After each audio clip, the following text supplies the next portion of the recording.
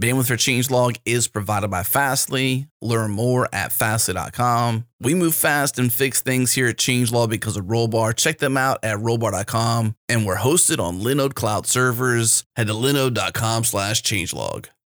This episode is brought to you by Rollbar. Rollbar is real-time error monitoring, alerting, and analytics that helps you resolve production errors in minutes. And I talked with Paul Bigger, the founder of Circle CI, a trusted customer of Rollbar, and Paul says they don't deploy a service without installing Rollbar first. It's that crucial to them. We operate at serious scale, and literally the first thing we do when we create a new service is we install Rollbar in it. Like we need to have that visibility, and without that visibility, it would be impossible to run at the scale we do, and certainly with the number of people that we have. Like we're a relatively small team operating a major service, and without the visibility that Rollbar gives us into our exceptions, it just wouldn't be possible. All right, if you want to follow in Paul's footsteps and start deploying with confidence today, head to rollbar.com/changelog. Once again, rollbar.com/changelog.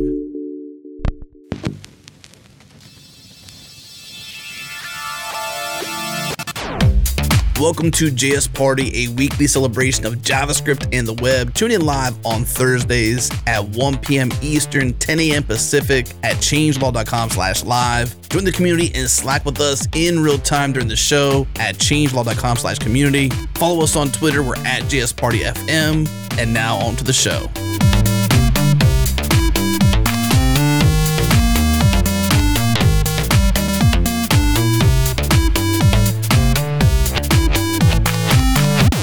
Back by popular demand is this cool format, this debate topic, so to speak. We put a Twitter poll out there asking, do you like our new YepNope segment? And an overwhelming or somewhat underwhelming 65% responded with yep. So we took the bait and we're doing it again. Today's show will be a debate on modern JS tooling and whether or not it is too complicated. So basically the question is modern JS tooling too complicated? We have two teams. Three teams now because we had some changing. We got Team Yep being represented by Divya, Team Nope represented by Mikeal, and Team It Depends, which is, hey, the moderate by represented by Feross. So what's up, everyone? It's like Switzerland. You get to sit in the middle. It's so easy. You're not really picking a side. The rules for this are pretty simple. The first segment will have each person kind of go through 4 minutes of their position in the argument from their side. And then when we come back to segment 2, we'll do sort of shorter format so we can be more conversational. But the thing to keep in mind, listeners, is that the panelists may not be representing their beliefs. They're just instead representing the side they've been assigned. So, you know, it's a good argument that way. So let's get into it. First up, Team Yep. Divya, what do you got? Hooray. Okay, so the premise of this conversation is modern JavaScript tooling too complicated? And I would like to start with a haiku that I wrote specifically for this debate. I love it. Go. Many packages, new frameworks built all the time, config hell, Webpack. And so to start the conversation, it's worth talking about what exactly JavaScript tooling is.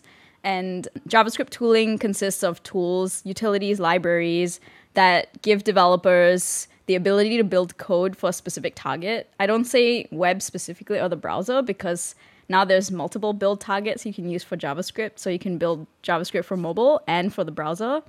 So any target you want. And then JavaScript tooling is often optimized for developer ergonomics. And so tools like hot reload, test suites, like compilation and build config things are all specifically for developers' satisfaction and to make their processes easier. And so in a way, JavaScript tooling and the ecosystem is idyllic because it gives developers the ability to wrangle an otherwise like behemoth system. But the problem is that the tooling is overly complex. There's so many tools that you have to work with now. And that's mainly because working with modern JavaScript, you can't just take your code and like put it on a browser and it runs. You have to go through multiple steps.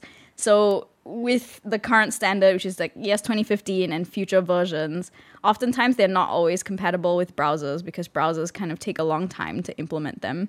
And so as a result, you have to do things like transpiling And then there's also the issue of modularizing your code, which is often a performance benefit because you don't want to put all of your JavaScript and load them all at once. And so you want to modularize. And so these add additional complexity because you have to think about how exactly you want those systems to work. And what it boils down to with the ecosystem is we have a lot of options, which results in too many choices for developers to make. And that's why we hear the problem of JavaScript fatigue, because there's so many different things that you can do. There's so many different ways in which you can approach building a web application, or web things, I think is how we defined it from the last episode.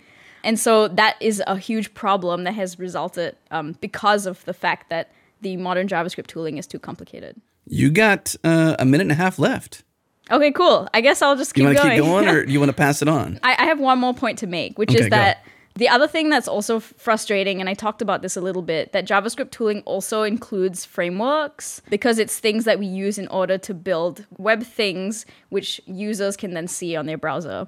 And the thing is, we're currently in a time where people call it the framework wars. I don't know if that's actually a thing, but essentially you have multiple frameworks you can choose from. So not only do you have the choice to make between what transpile tool to use, what build tool to use, and so on, you also have to choose the framework.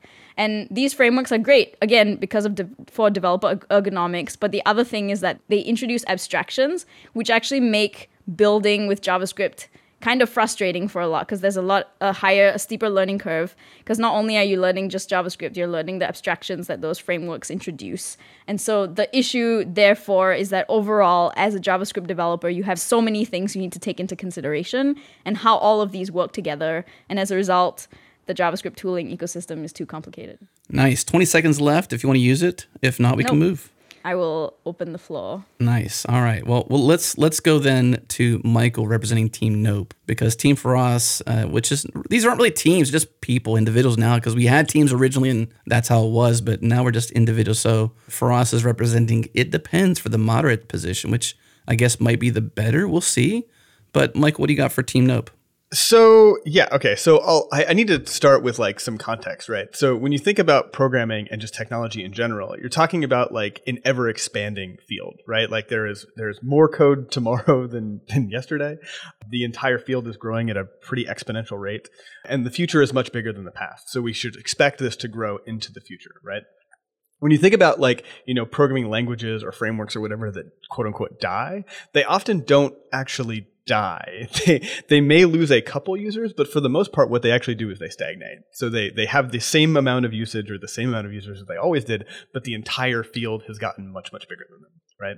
So what that essentially means is that unless you are in a part of the programming ecosystem that is growing, you have a problem. You are effectively sort of dying. If you aren't capturing at least as much growth as the entire field is growing, that can be problematic. It means that in the future, you will just have less options than other developers. So I want to come back, like in that context, I want to come back to this lovely haiku actually. Like this is perfect.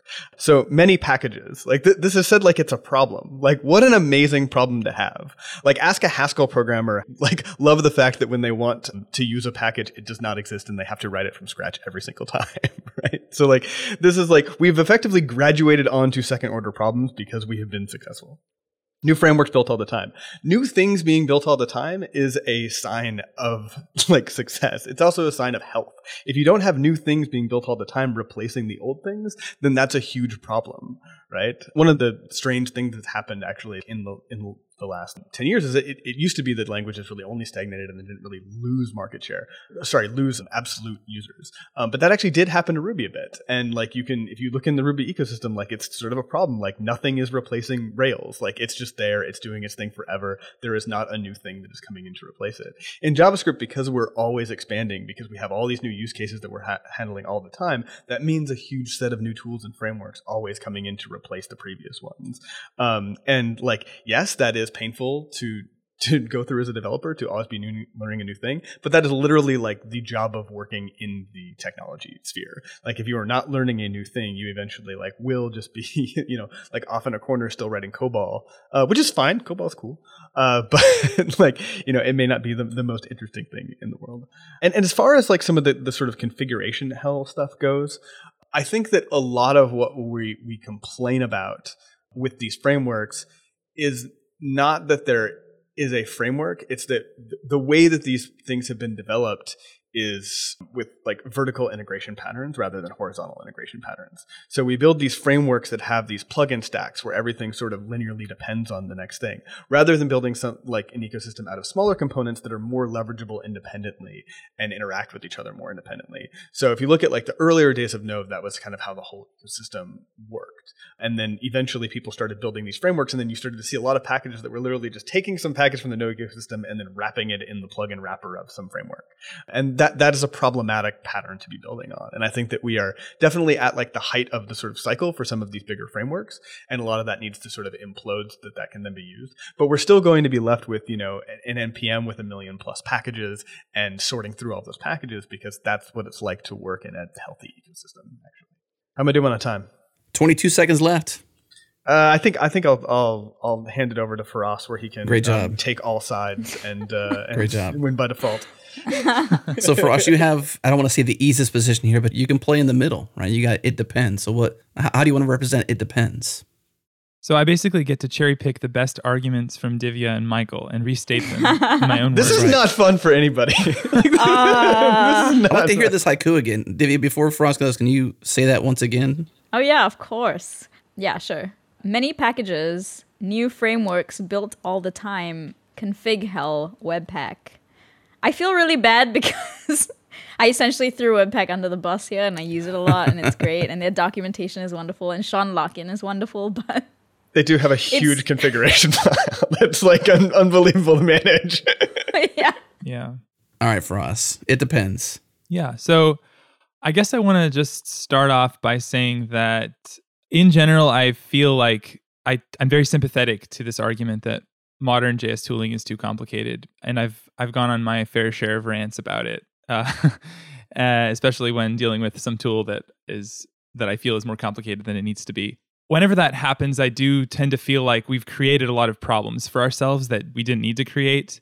A lot of times, I feel like when nerds are being nerds, they can invent sort of unnecessary problems for themselves. Like an example of this that I encountered a lot a few years ago was people would send a pull request to an open source project that I was in charge of, and they would be like, I converted everything to the newest syntax for you. Here you go. Oh, and also I added like 15 Babel plugins so that we can compile it back to ES5. And they changed every single line in the project. You hated this so much you wrote standard. Yeah. Basically, it's one of those things where it's like, we have to ask ourselves, what are we doing? Like, what are we trying to do here? Like, when we use these new features, are we being enabled to do something that we weren't able to do before? Certainly some language features are actually game changers in that way. They let us completely do something that we couldn't, like a new browser API, for example. This is not exactly JavaScript, but it's in the browser. If the browser gives you a new API, you can actually do entirely new things. Like suddenly now I can do WebGL, or I can do WebRTC, or I can draw into a canvas, or I can access Bluetooth devices. Like that's actually, complexity that's worth taking on if it actually gives you something in return. But something like, adding ES classes to your package, converting the old way to using new ES classes. Doing that now maybe makes sense, actually. I'm starting to do that, actually, to all my packages. But doing that like 5 years ago, back when you just had to take on all of this complexity of a build tool chain, doesn't necessarily make sense to me. I'd rather just wait a couple years till it's in more environments and then convert then. So that's one thing. I think a lot of the problems is us doing it to ourselves. And so that's what I would like to push back on. And I guess I'll also say that JS is kind of a lot like Perl in some ways, where Perl's motto is that like there's more than one way to do it, and Python has sort of the opposite motto, like there's only one way to do it. And so in JS, there's always different competing approaches for doing things, and so that is also a source of this complicated tooling, because we sort of have a lot of options, and that's not necessarily bad. Like Mikeal was saying, the best can win, and we can have this competition of ideas. But I guess to represent the other side, so the flip side of this is that when you ignore all the ways that we're sort of creating unnecessary complexity, and you sort of zoom out and look at the problem we're trying to solve, like we're actually trying to solve pretty hard problems with JavaScript. And so it kind of makes sense that the tooling is going to be a little bit complicated. And you can definitely find lots of examples where the tooling is just the right amount of complicated. There's this difference between essential complexity and incidental complexity. So essential complexity is like, this problem is actually hard, and like the solution therefore must be hard. This is like, there's no way around it. And then there's like incidental complexity, which is like, we just solved it in a bad way, and we created all this extra, garbage that basically people have to deal with forever. We are doing a lot of hard things, like trying to make a website that loads instantly and, has 60 frames per second and is accessible and looks great and handles all the error states, no bugs, beautiful animations. That's an example of actually a really hard problem. So I think that complexity is really unavoidable. That's essential complexity a lot of the time. How am I doing on time? You got 5 seconds. Okay, great. I'll rest my case. Ding, ding, ding. All right. So we have 3 takes in here. So we began this debate thinking we'd have 2 teams, but we ended up with 3. So we got Team Yep, Team Nope, and Team It Depends. When we come back, we're going to dive a little bit into more of some back and forth, a little bit shorter segments so we can kind of conversate around the complexity and maybe switch sides even. We'll see.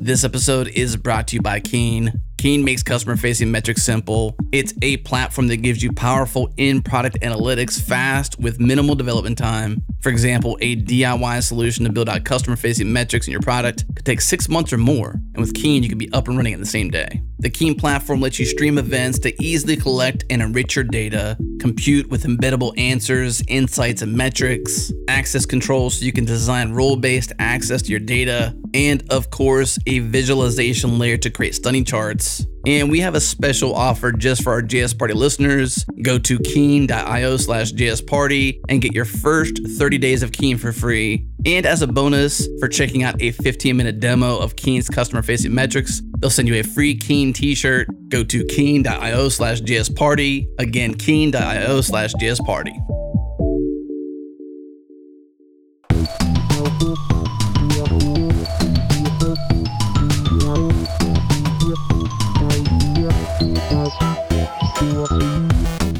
We are back. The question on our minds here is modern JavaScript tooling too complicated? So we've got Team Yep, Team Nope, and Team It Depends. Now we're moving into more of a section of shorter spurts, more conversational, some interruptions, but let's open it back up to Divya with Team Yep. What do you want to open up with here for your counter argument or your maybe an attack? Who knows what's going to happen here? I'm going to start by appealing to authority. Oh boy. I'm going to pull a Feross. Back to Hacker News? No. This Okay. is actually a credited source, i.e. Yehuda Katz's blog. Okay. Bring it on, Yehuda. That's not just an opinion. That's a fact. Exactly. It's not an opinion. It's a fact. He created a framework called Ember.js, and therefore whatever he has to say is valid and sits on TC39, so I guess valid. Anyway, in a blog post that he wrote that was, I can't find what it's called. I'll figure out where it's from exactly. But the point he was making, and I'm going to quote, another major impact of the massive shift in complexity in JavaScript is that front-end tooling is no longer a nice to have. It's both a necessity and a glaring pain point. Tools exist for a purpose. Humans can only comprehend and handle so much complexity at a time. Tools allow us to encapsulate blocks of complexity into smaller pieces, letting us abstract away problems and create increasingly complex solutions. And so this is like a critique on the fact that the modern JavaScript tooling is just frustratingly complicated, which is the point that I was making. But it's also the point that he's trying to make here is that it's complicated, but we made it such, which is what Feross was mentioning, because we as developers, as JavaScript developers, almost shot ourselves in the foot because we were like, we need all of these things. We have these problems. We need to solve them. And so we've created extra tooling in order to solve those problems, which has been great because, yes, they've solved problems, but they've also added extra dependencies and extra things for us to think about whenever we when we think about front end or we create a project in JavaScript.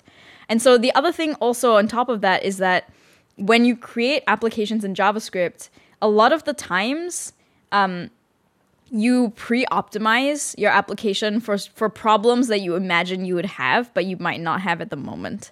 And so you might be like, I want my application to run really fast, and so I'm going to optimize for performance, even though you don't have the numbers for you to need to do that just yet. Yeah, performance is really important, whatever, but is it worth putting in that extra time and that extra tooling and dependencies in order to optimize for a problem you don't have? Maybe not. And so in a sense, like within the ecosystem, there's this push towards, yes, like new and doing things better, which is like what Mikeal was mentioning, which is great. But it's also like, do we need to do this all the time? If we have a solution that works, do we need to constantly iterate on it at the speed that we're currently iterating on in order for the tooling to improve or in order for us to be more effective or to build better applications? And I would argue that's not the case. A lot of the times we introduce this complexity when we don't need it half the time. For instance, React, and I hate to like throw specific frameworks on the bus or whatever, this is a specific part of it. They introduced Fiber, which is their new reconciliation algorithm. And like to this day, I have no idea why I would use it, or like maybe because the applications I've built have never been to the scale that it would require it, but I still can't fully grok like why I would use it and like what use case, and I've never actually put it in an application of any form, because to me, I'm like, that's a solution for a problem I do not have. But I know of use cases where people are like, this is great, I'm going to start using it, even though you don't necessarily need it.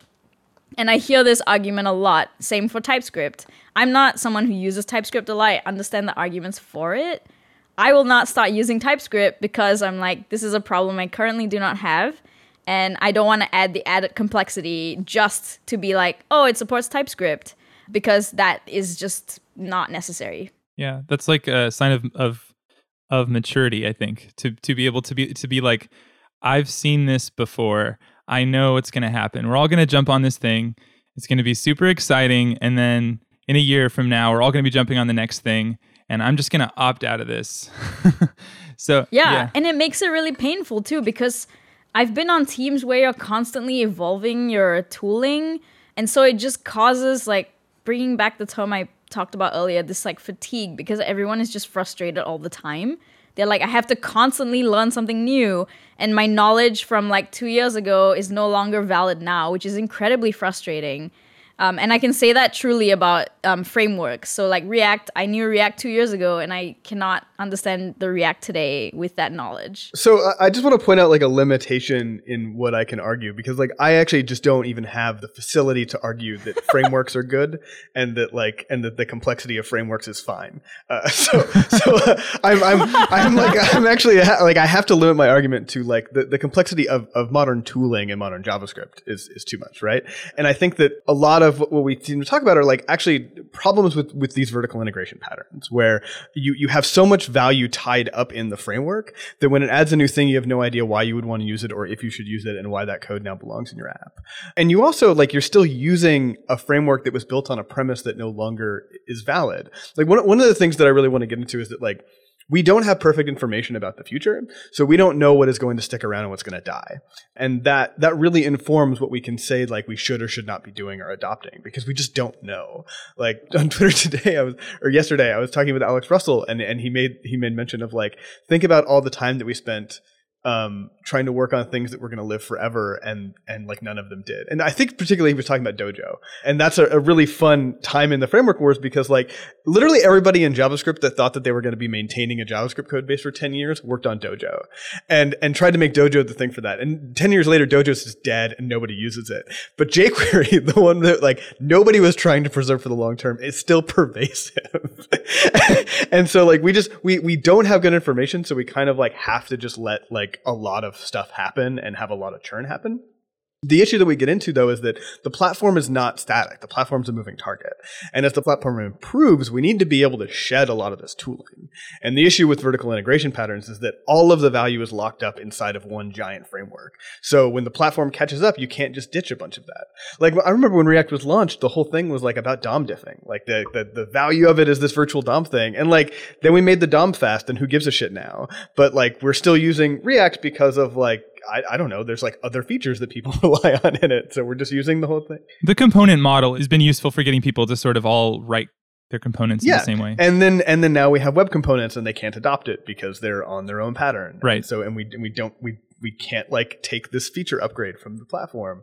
I think, you know, there's a ton of other examples of this where like the platform starts to catch up and then frameworks can't. I think that like if you want to look for a model that is much better, right? Like look at what happened with CSS frameworks for the longest time, right? So there was like a new sort of bootstrappy thing like every week for a couple years, and there's all these different grid frameworks and Flexbox frameworks and all these things, and they're all just like CSS that you can add into a page. And because it's just like that simple add of that CSS into a page, when CSS Grid happened, we just stopped including those. And because CSS Grid is actually just better than all of those frameworks and components. When the platform caught up, we were actually able to remove complexity, even though we still had this big ecosystem. And now we're building like a new, better ecosystem on top of Grid. And that's an argument for change, for more things happening, for actually more choices at the end of the day, and more complexity for you to kind of deal with and sort through. But what you end up with is like a toolchain and an application that fits your needs a lot better, and it's actually like easier to reason about. What about this concept of maturity? Like, I don't think that the web platform is immature. It's been around for a while. It's got a lot of users, a lot of developers.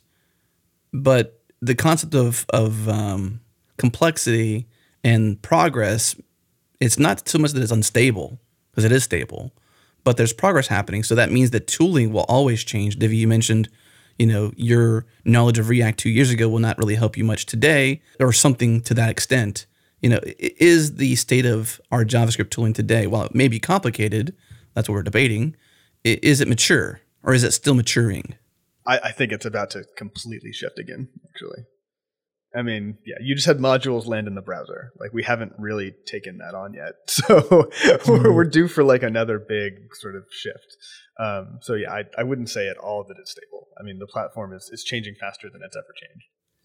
So would you say that, would you agree with this then? As our tooling advances, so does the complexity around our tooling. Well, I wouldn't call the platform tooling, right? Like, the platform is what we build the tooling on and what we rely upon. And to some extent, like, if the tooling is masking over deficiencies in the language, you can basically say those things are going to need to change in the future, right? Like, you sort of know that those are going to need to change in the future. You can look at a lot of the patterns that Node developed internally because they didn't exist yet. And now we've had to move beyond, like, past them once the platform caught up, and that's been really painful. Right. Buffer is a great example of that. Yep. Yeah. Buffer, the standard callback API, streams, Jesus. Yeah. Whenever you're inventing your own error handling mechanism, you are covering up a deficiency in the platform that is like just dead. But sometimes you have to, like, you just have no choice, right? Like, I don't think that like Facebook stood out going like, what we should really do is just like rewrite the DOM as a diffing mechanism in JS. Like, they had a problem that they needed to solve because the DOM was too slow, and that was how they solved it. It's just that because of the way that they decided to present the solution to that problem, it was very hard to like remove that when the platform had caught up. Well, one thing we should mention is that it's important to make sure that the tools you're using solve problems that you actually have. I think that's a huge source of unintentional complexity, or what I called incidental complexity earlier. If you adopt a tool because everyone else is adopting it, and that tool was meant for a company that's 1,000 times your size, you're going to have extra complexity. That's going to be solving problems you don't have yet. And now you might argue that maybe it's good to be using a tool that can scale when you're ready to handle that much traffic. But let's be honest, your app's probably not going to get that popular. If your app gets that popular, I guarantee you'll have very different problems. Like that. I mean, that's the thing, is that any app of a particular scale is going to have unique problems to that app. Yeah, I mean, this is the issue with cargo culting culture in tech in general, is that like, if you're not Google, you don't have Google's problems. You probably don't need Kubernetes. Like, unless you're like running a cloud provider, you don't need Kubernetes. Yes, I love this. I love that you brought this up. Yeah, and unless you're Facebook, you probably don't need all of React. I mean, it's so huge. One of the things I'm super impressed by, there was a post a few years ago on the high scalability blog, which, by the way, a lot of people who love to add complexity read this blog because they're like, oh, what are the biggest players doing? Oh, we need to adopt that as well. But anyway, there's this great post on there about Stack Overflow. I think it was 2014. Maybe their architecture has changed a little bit since then. But in 2014, when they wrote this post, they were dealing with 560 million page views a month. And they were the 54th most popular website in the world. They also ran the entire Stack Exchange network, which is at the time was over 100 different sites, all being powered by, guess how many servers? 25 servers.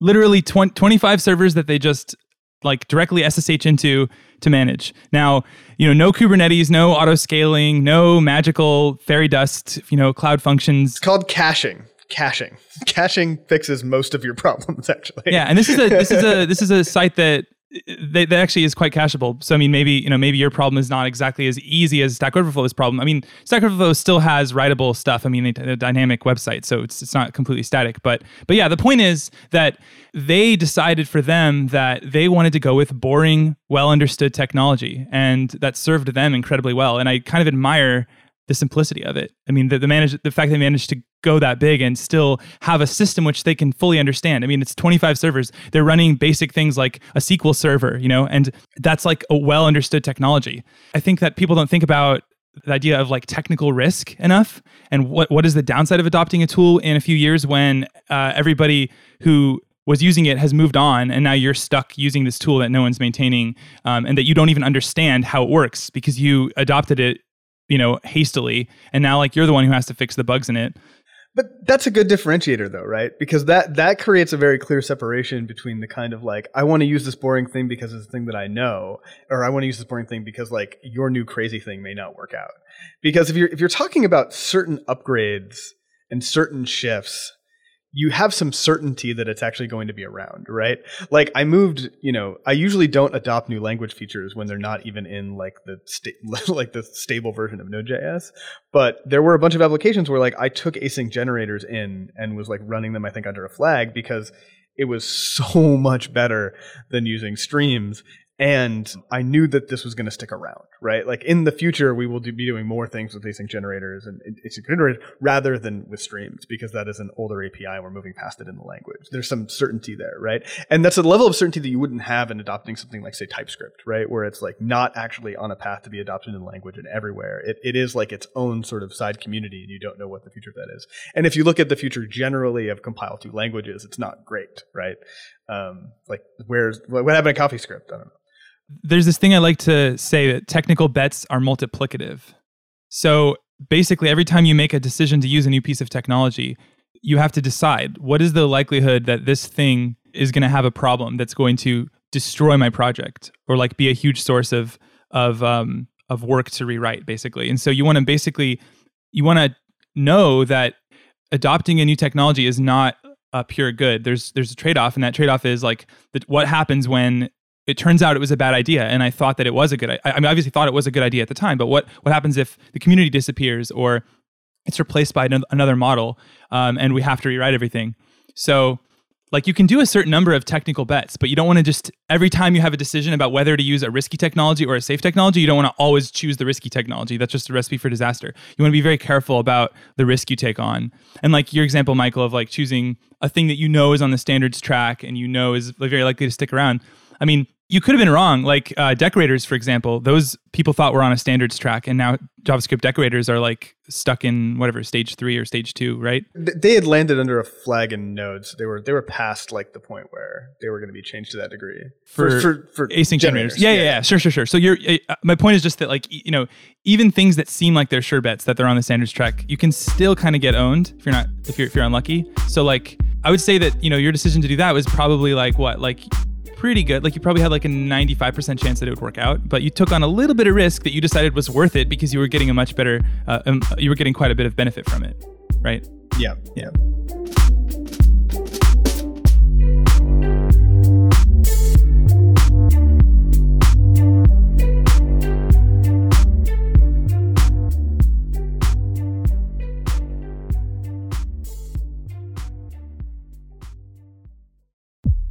This episode is brought to you by Linode, our cloud server of choice. It is so easy to get started with Linode. Servers start at just $5 a month. We host changelog on Linode cloud servers and we love it. We get great 24/7 support, Zeus-like powers with native SSDs, a super fast 40 gigabit per second network, and incredibly fast CPUs for processing. And we trust Linode because they keep it fast, they keep it simple. Check them out at linode.com/changelog.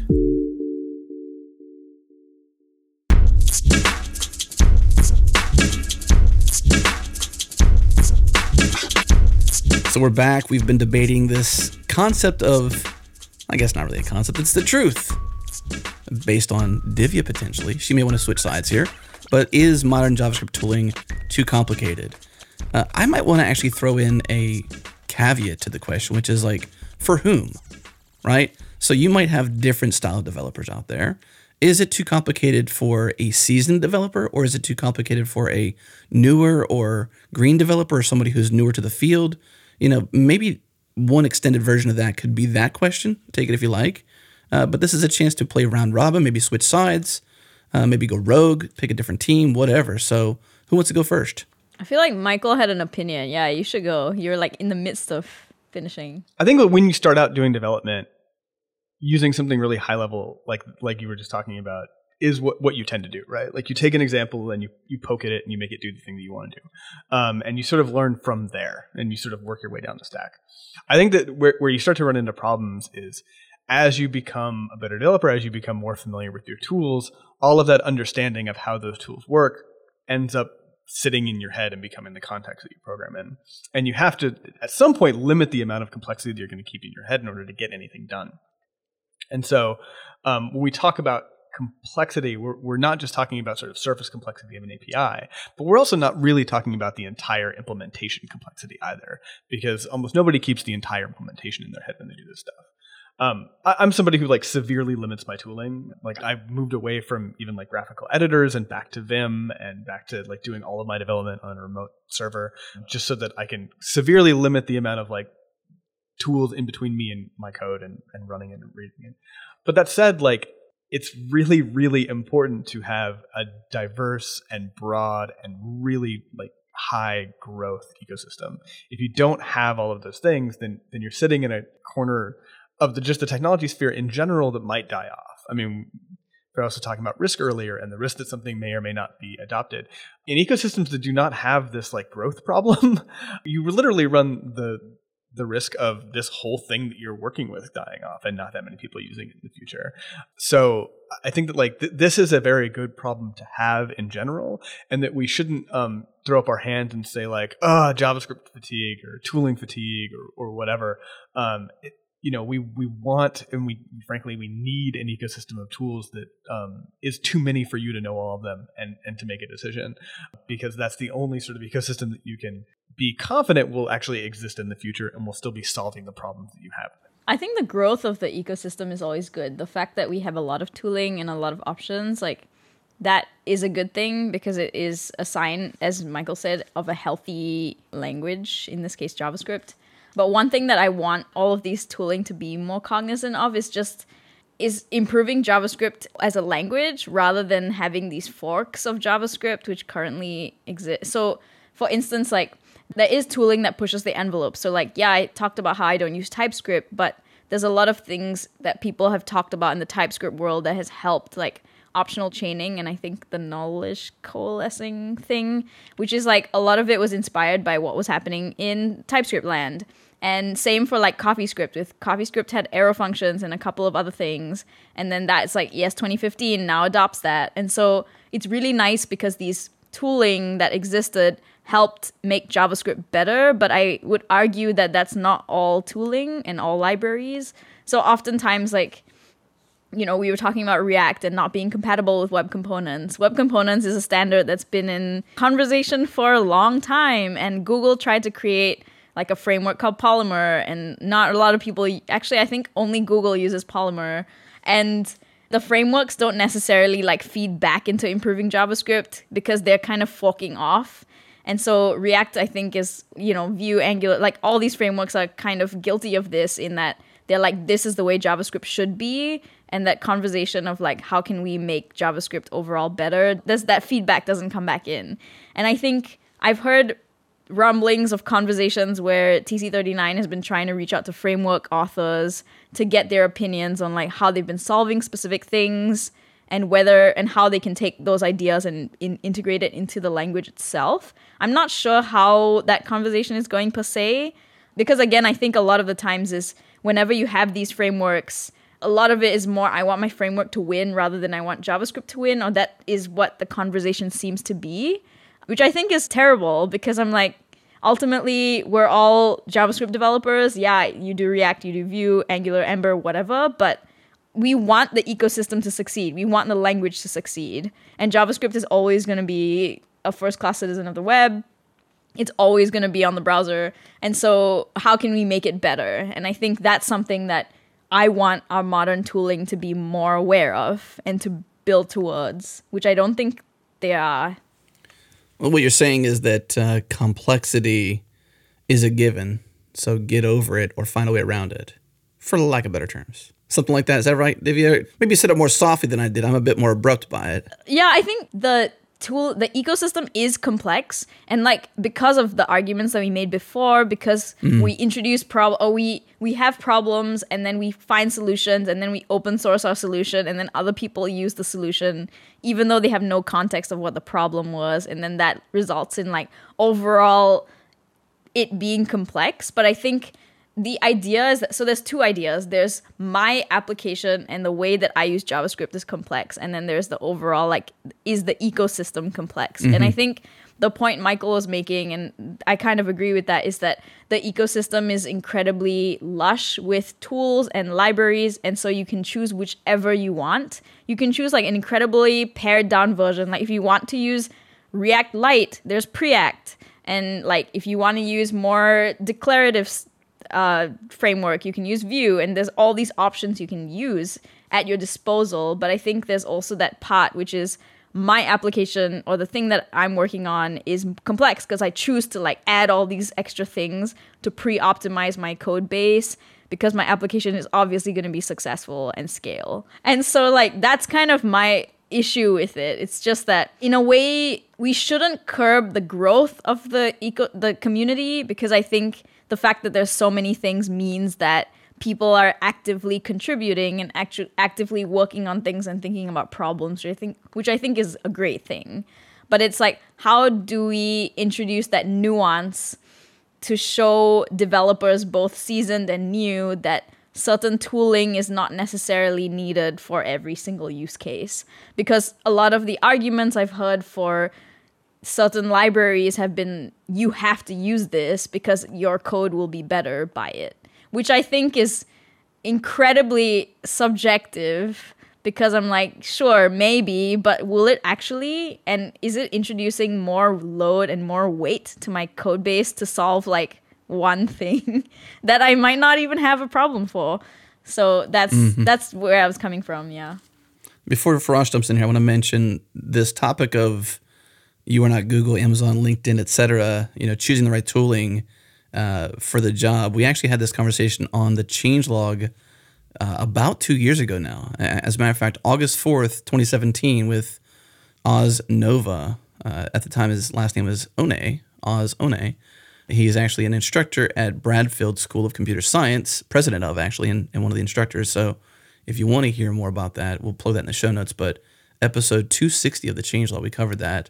And that actually was based on a very thorough blog post, a very popular blog post as well from Oz. So I'll plug that. Feross? No, you go for it, Mikeal. I was just saying, how much of this has really just been about Webpack and React and not like the actual JavaScript ecosystem? And I do feel like Ember deserves a little bit of credit in that as the platform has changed over the last 10 years, they have done massive rewrites in order to accept those changes and to move along with them and not maintain a sort of hostile position to them the way that React has like treated web components. Mm-hmm. We got 9 minutes left in the show. Maybe could we talk about the future, Mikeal? You mentioned web components and this, very large potential change. So if we are on the fence of whether or not tooling is or is not overly complicated, how can we simplify? Mikeal, you mentioned when you write your own code and you start a project, you sort of simplify things. And so what are other ways that developers out there can sort of resist the complication, lack thereof, if there isn't any?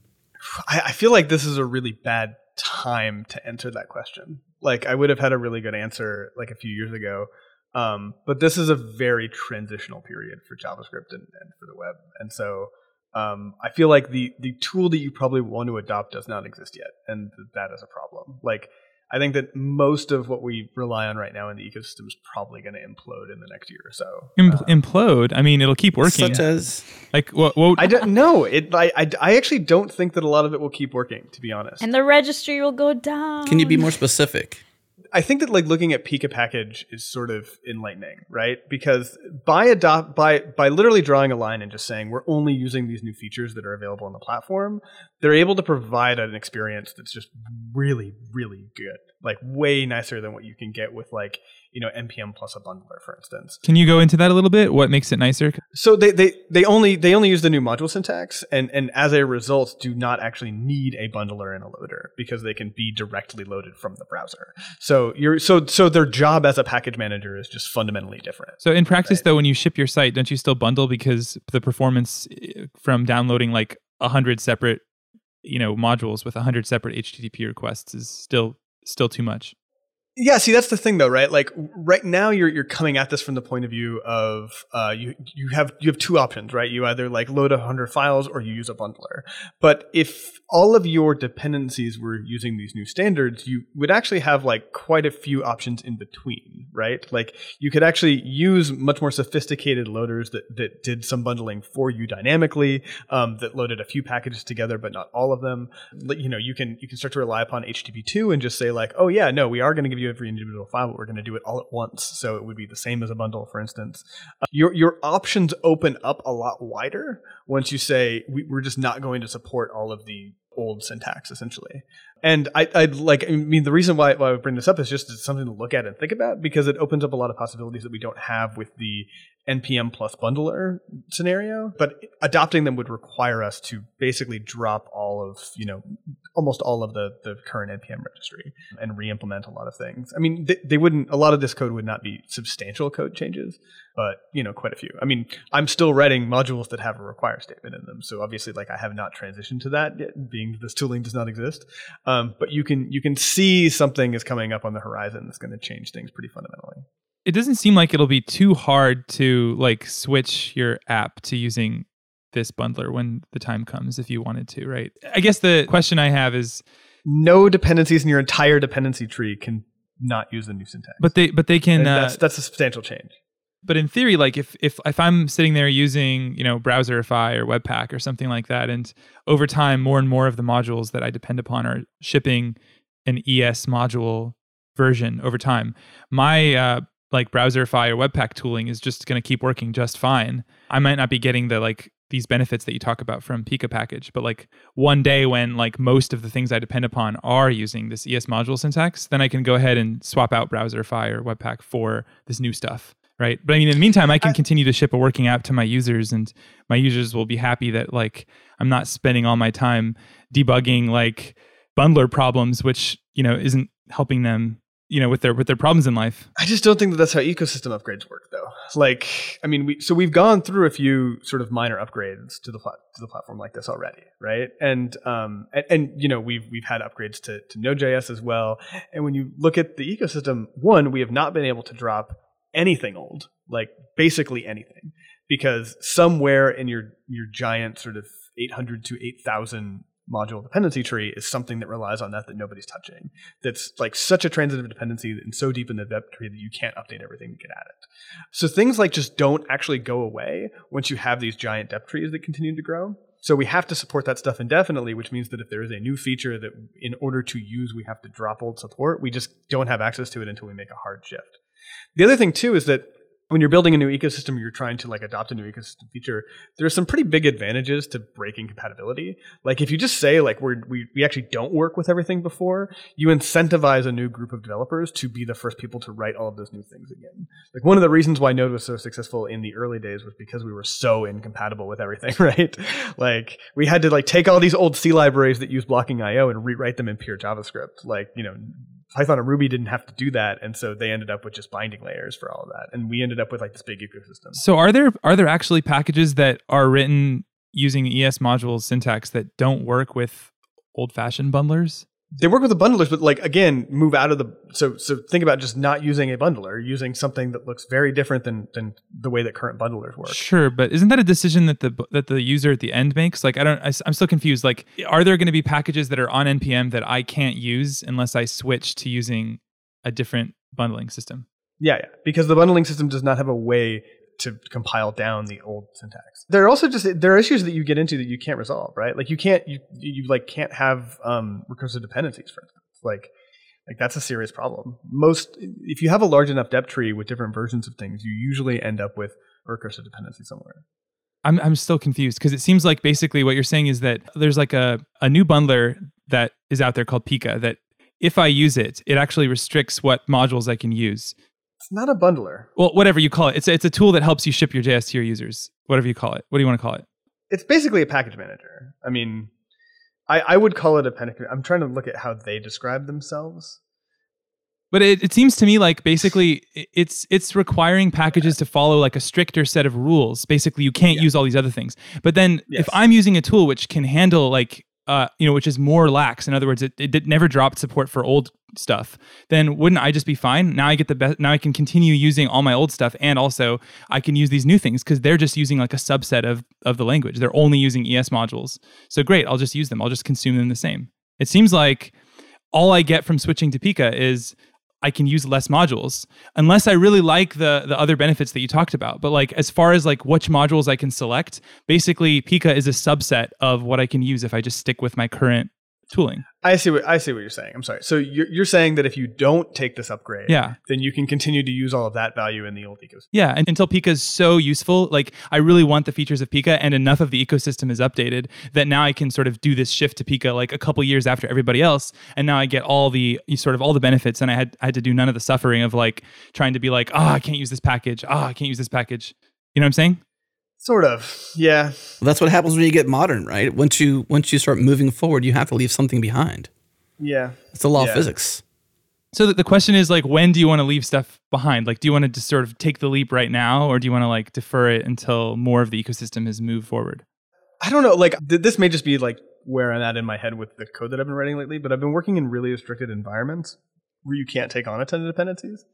And I've effectively had to write all my dependencies again from scratch because there just aren't enough packages that work like that. Like the average thing that does something tiny in Node pulls in like 100 dependencies. That's like, I mean, we're incentivized to do that because it is so easy to depend upon all that stuff. It's not a bad thing that like from the point of view of like Node.js, but like when I need that to run in the browser really fast in a tiny bundle size, it's problematic. When I need it to run in the Cloudflare worker and I have a limit on the amount of code that I can put in it, it's really problematic. And I don't think that we're going to have less of these constrained environments in the future. So we got 3 minutes left in the timer here. Divya, I haven't heard from you in a while. What do you have to say? No, I was just listening on this conversation. I think like it's interesting because I haven't used Pika, so I have no reason, similar to what Feross was saying, for switching just yet. And if anything, I would wait until there's a reason for me to switch. Like there's an actual problem that I'm trying to solve, which I don't have, because I know that Pika apparently has like I've heard a lot about its optimizations for tree shaking and like less module dependencies and all of that, but I've never noticed notice that need in my applications for me to switch over. And I would use that argument for most tooling out there.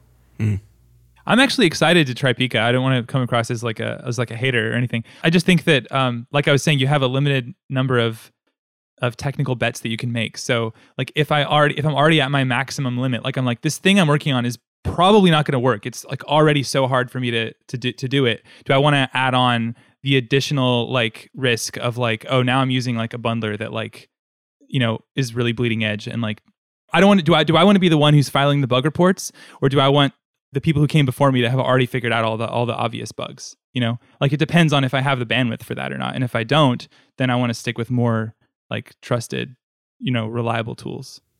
I think you want to always scrutinize the tooling you use, though. So I think your pushback on Pika is wise, because you want to understand why you should use it and what problems it really solves and whether or not it actually creates more for you. Exactly. Yeah, I mean, Pika right now is not like what I would recommend people to use, actually. It's just when you look at Pika and sort of understand what it can do in such a simple package by shedding a lot of the features of the past and by like wholly kind of adopting the new browser standards for modules, you realize that there's like a very large opportunity in the future for us to shed a lot of that and for us to build like much simpler, more reliable tooling. That makes sense. And so, yeah. So I think that like it's done more to just sort of expand like what I think that the future is going to look like around this than it is like currently a solution to this problem. Yeah, and there's something that's really aesthetically nice about that idea of like, we're just going to get rid of all the legacy crap that's like annoying. And for those out there listening, if you're new to Pika like I am, you can find out more details at pika.dev. There's also a lengthy blog post titled "A Future Without without JavaScript." Hang on a second. Rewind. You already did that, YepNope. A Future Without Webpack, written by Fred Schott, I believe the creator behind Pika on DevTool. We'll link that up in the show notes and put that on Changelog News as well, because I hadn't seen this yet, and that's something we should be spreading the news about. But this is a fun debate. I really enjoyed the format. I think even having to throw the curveball at ourselves with the it depends section. Feross, I think you represented that very well. Divya represented Yep very well, and Mikeal Nope. And I think in the middle there we sort of all huddled around and said, bummer that it's so complex. Let's find ways forward and talking about where we're going actually in the future. So listeners, if you want to say hello to us, you can do so on Twitter. We're at JSPartyFM. You can head back to the show notes. There's a link there that says discuss in Changelog News. We love to hear feedback. We love to hear from you, our listeners. So we encourage you to do that. But Mikeal, Divya, Feross, thank you so much. It was fun. Yeah, this is great. Yeah. Happy to be part of it. All right, thank you for tuning in to JS Party this week. Tune in live on Thursdays at 1 p.m. U.S. Eastern at changelog.com/live. Join the community and Slack with us in real time during the shows. Head to changelog.com/community. And do us a favor, share this show with a friend or just an Apple podcast. Go into Overcast and favorite it. And thank you to Fastly, our bandwidth partner. Head to fastly.com to learn more. And we move fast to fix things around here at Changelog because of Rollbar. Check them out at rollbar.com. We're hosted on Linode Cloud servers. Head to linode.com/changelog. Check them out and support this show. Our music is produced by Breakmaster Cylinder. And you can find more shows just like this at changelog.com. Thanks for tuning in. We'll see you next week.